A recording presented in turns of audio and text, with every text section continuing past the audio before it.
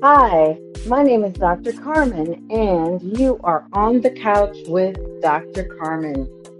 Welcome to my podcast where we talk about all things health, mental health, physical health, and relationship health. Okay, today we are here to talk about something that has been in the news. Unfortunately, the news has given us a lot of things to talk about. So, we're going to talk about what are the signs of a toxic relationship? I purposely waited until the psychologist was on the stand for the Johnny Depp Amber Heard trial because I am not supposed to give medical advice or diagnose people who do not sit on my couch in actuality and who are not actually patients of mine. However, that being said, we already knew that at least one of the people in this relationship had addiction issues, Johnny Depp, with alcohol and I believe other substances. It is not clear to me because honestly, I didn't watch the whole trial tape or all the lives, but whether or not Amber had some alcohol or substance issues of her own. But I did suspect, and it was later confirmed, that Amber has some issues with borderline personality disorders. And the psychologist also stated that she may have a few other personality disorders as well. She did not specify what those were, or at least they did not come up in trial last week. I have not watched any of the trial this week. So, some signs that you're in a toxic relationship, like Amber and Johnny, or Bobby and Whitney, or Brittany and Kevin Federline, are that, one or the other of the partners in the relationship is constantly belittling or deprecating the other. These comments that kind of make you feel less than, put you down, make you feel like you don't know what you're talking about, make you feel like you're a child or you don't have good sense. They have a tendency to imply that pretty much anything that you say, um, any of your ideas, your beliefs are silly or stupid. So a toxic partner will not hesitate to do that to you in public, let alone at home behind closed doors. And then they might try to brush it off as I'm just kidding. Now, some of the audio I heard from recordings that Amber supposedly took of her and Johnny, she was belittling him in some of those recordings, like, who would believe you? You're a big man. I'm a little woman. Who would believe you? Playing on common stereotypes that men don't tell, men don't get abused. So that's part of toxic relationship behavior. Another implication of toxic relationships is if your partner has a bad temper or they are always arguing with you or disagreeing with you. Everything is a fight. They're constantly losing their temper. They go into rages and won't interact with you for days. Now, this is also an example of emotional abuse where they're constantly nitpicking at you, belittling you, putting you down, calling you out of your name, trying to humiliate you, trying to make you feel uncertain. I know gaslighting has been around a lot, but trying to make you question your sense of reality, doing those kinds of things and just flying off the handle, getting enraged for things that are really, really minuscule and don't require that level of anger. They have a constant need for vigilance, and you don't know what will trigger them to go into a rage or an episode. Another sign that you're in a toxic relationship is if your partner or spouse is constantly pushing the guilt button. So they will try to control you by making you feel guilty. You didn't love me enough. You didn't do enough to show that you care. You didn't help me enough, or you can't do XYZ because you know that you need to be here to help me do this or do that or do the other, because you know you have responsibilities to the family or to me. Um, so, the guilt induction is a common use of control by a toxic partner. Um, you know, Finding ways to disguise that guilt inducing control is also very common. So, it won't be like a sledgehammer. It'll be subtle ways to induce you to feel guilty about um, spending more time at work because you had a heavy project due, or spending more time doing things for the kids because something is coming up due with them, and therefore you're not putting in time with your spouse or partner, and they're upset about it, or you didn't have their dinner repaired on time, prepared on time, but it's designed to control your behavior so that your toxic partner or spouse or friend gets to do whatever they want. So you feel so guilty that you didn't do XYZ, then, well, yeah, you can go out with the guys because you had to stay home with the kids, which, it was your turn to stay home with the kids. Or you can, skip doing XYZ honeydew list because I kept you in all last weekend and stuff, doing all these essential repairs that we had on the list to do. But like I said, subtle guilt inducing things a lot of the time. Another sign is if they are an overreactor or a deflector.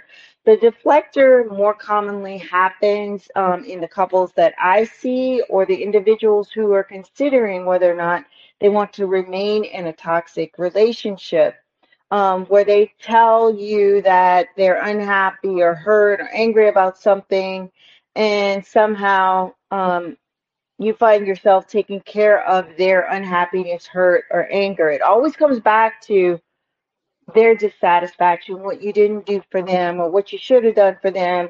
And if you try to point out where, you had a need, where they weren't supportive or you felt hurt and they turn it around on you, flip it, like you're being abusive and not recognizing their needs, or oh, you always think it's just about you, everything turns in about you, you're so sensitive and you're so defensive, when it's really the toxic person in the relationship.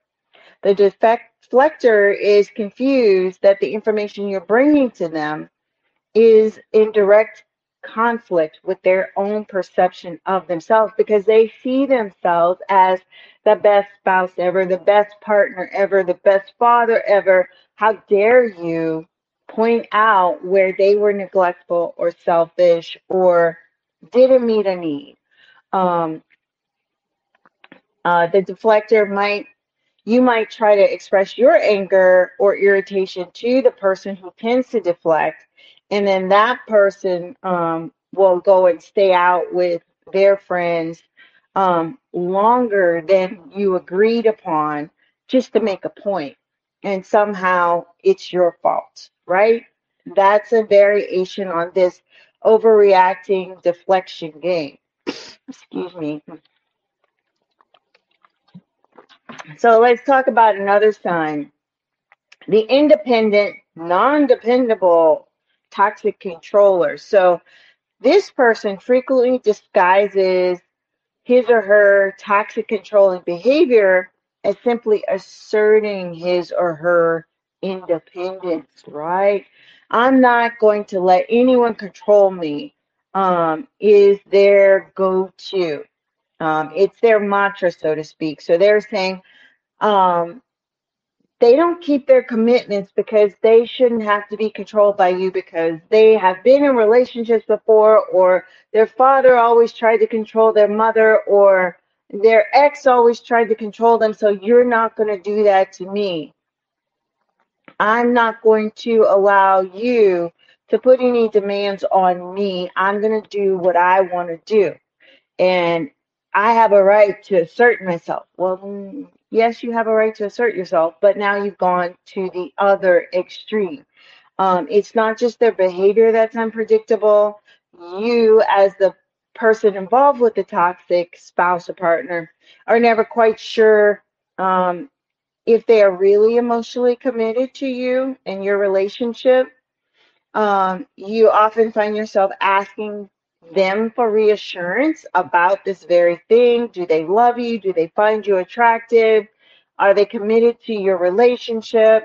Um, and then they respond in ways that are vague enough to keep you constantly guessing, constantly unsure about your position in the relationship, about how much you are a priority in the relationship. And that induces anxiety on your part, but also makes them feel powerful and in control. But this is toxic. Another sign is the user. The user, especially in the beginning of the relationship, often seems to be very nice, courteous, romantic, pleasant, fun, and they stay that way as long as they're getting everything they want from you. Everything is their way. All the activities they want to do, the way they want to do it, when they want to do it, how much they want to spend on it. But what defines somebody who is a toxic user is the fact that you will end up never having done enough for them. Um, Toxic users are big time energy drains.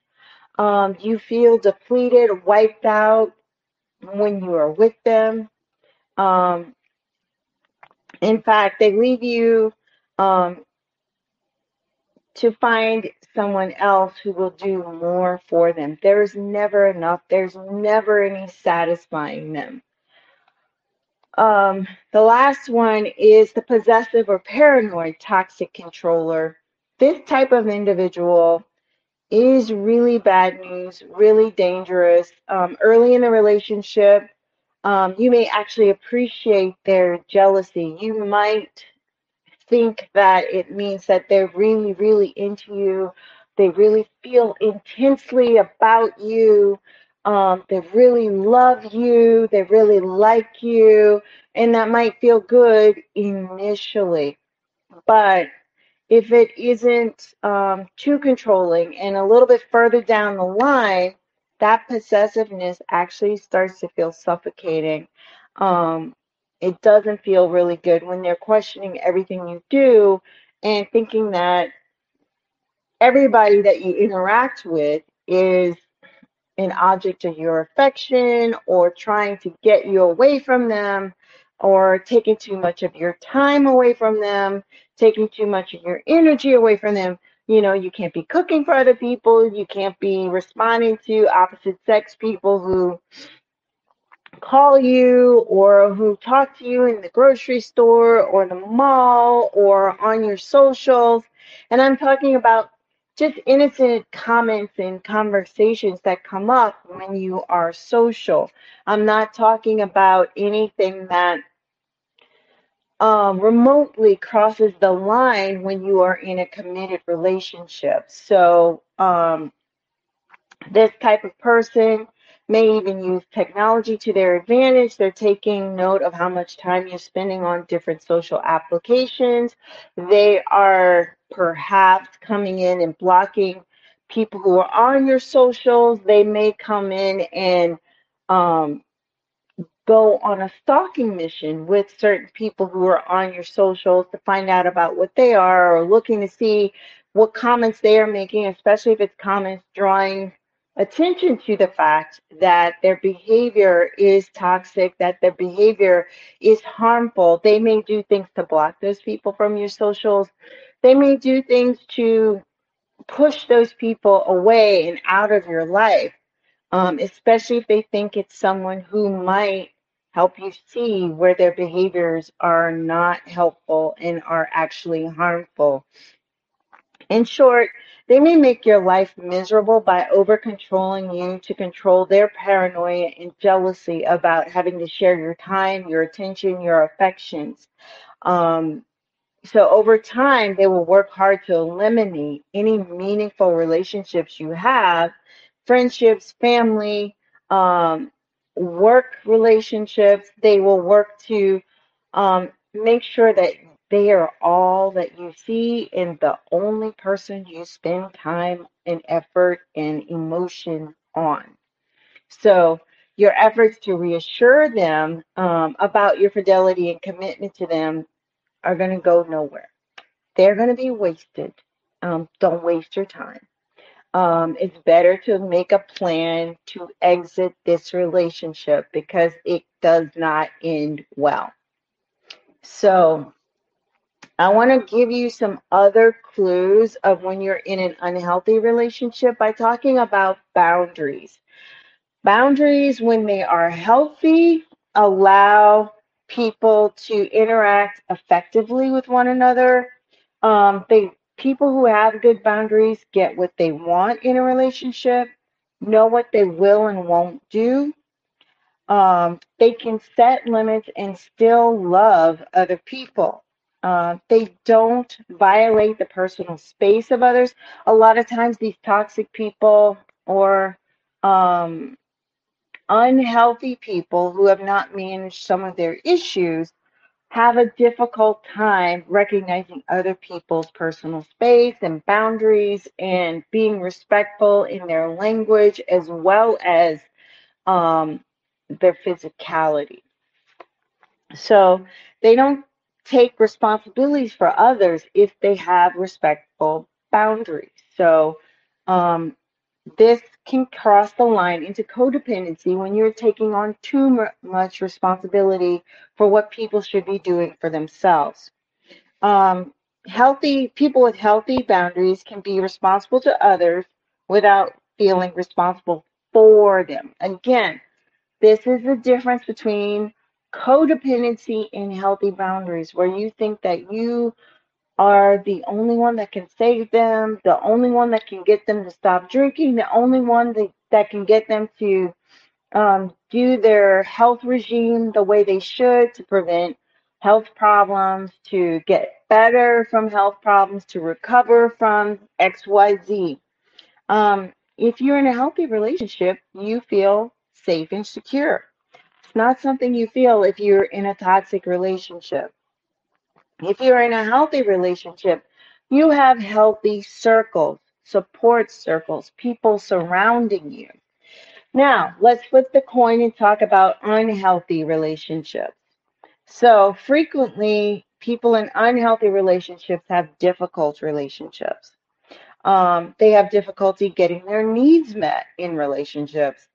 They trust too easily and share too much information with people, especially people they don't know very well.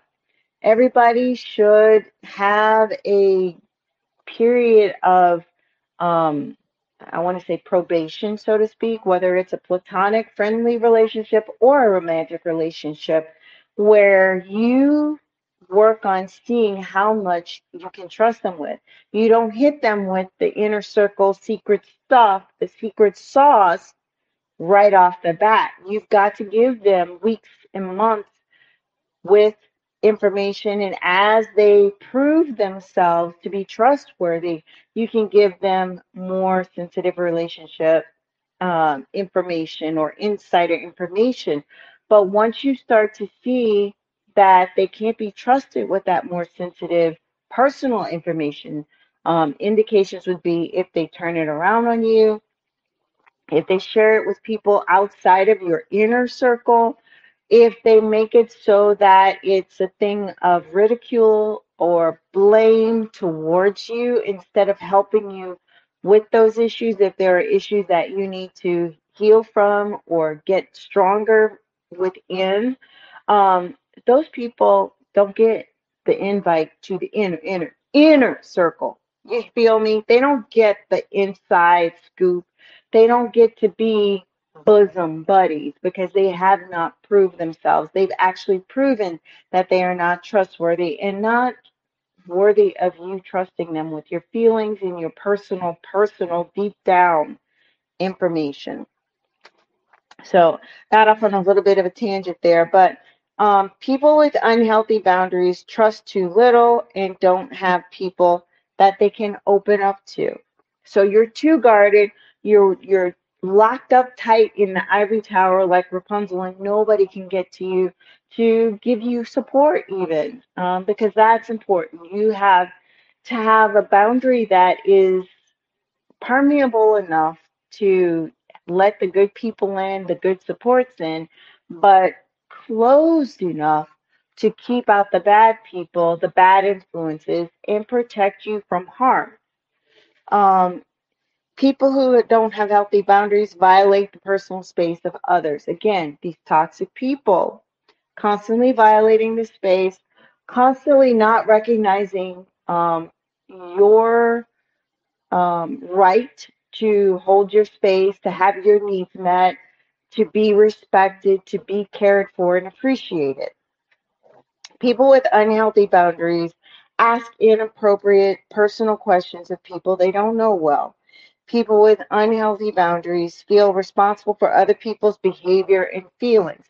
Now, often this is somewhat learned behavior. If you grew up in a home that had a lot of addictive behaviors, chaotic upbringing, abusive upbringing, you may have learned that this is what people do because, of course, in those households, you don't get to see healthier people because everything is kept inside and nobody is going to share outside and get in trouble um, for sharing and have more scrutiny or have child services involved.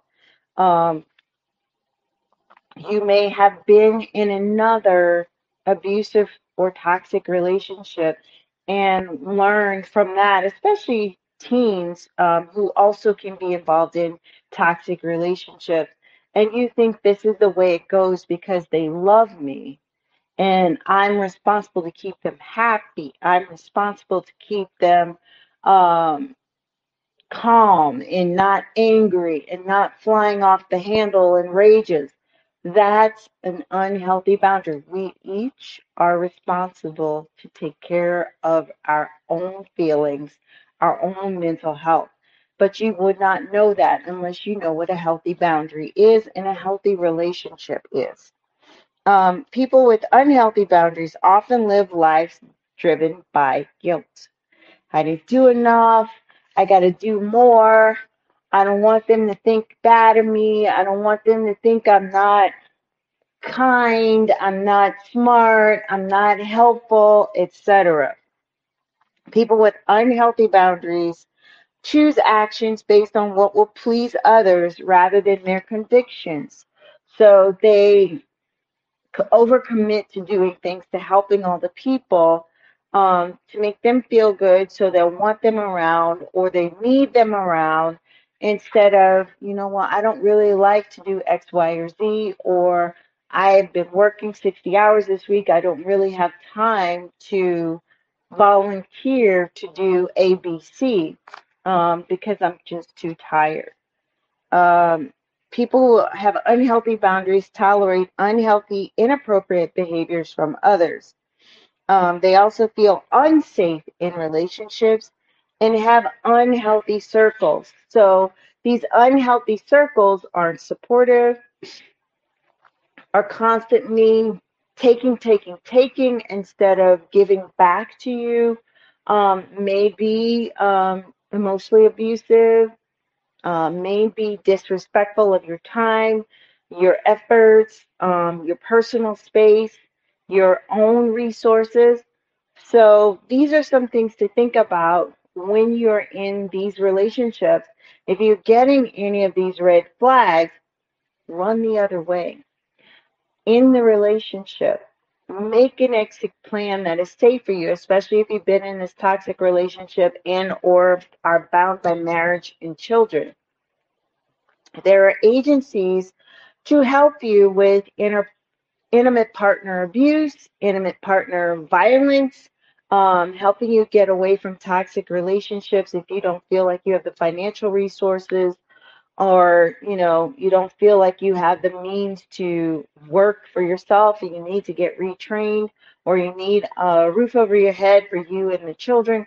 There are ways to get treatment, to get out of these relationships and recognize unhealthy partners.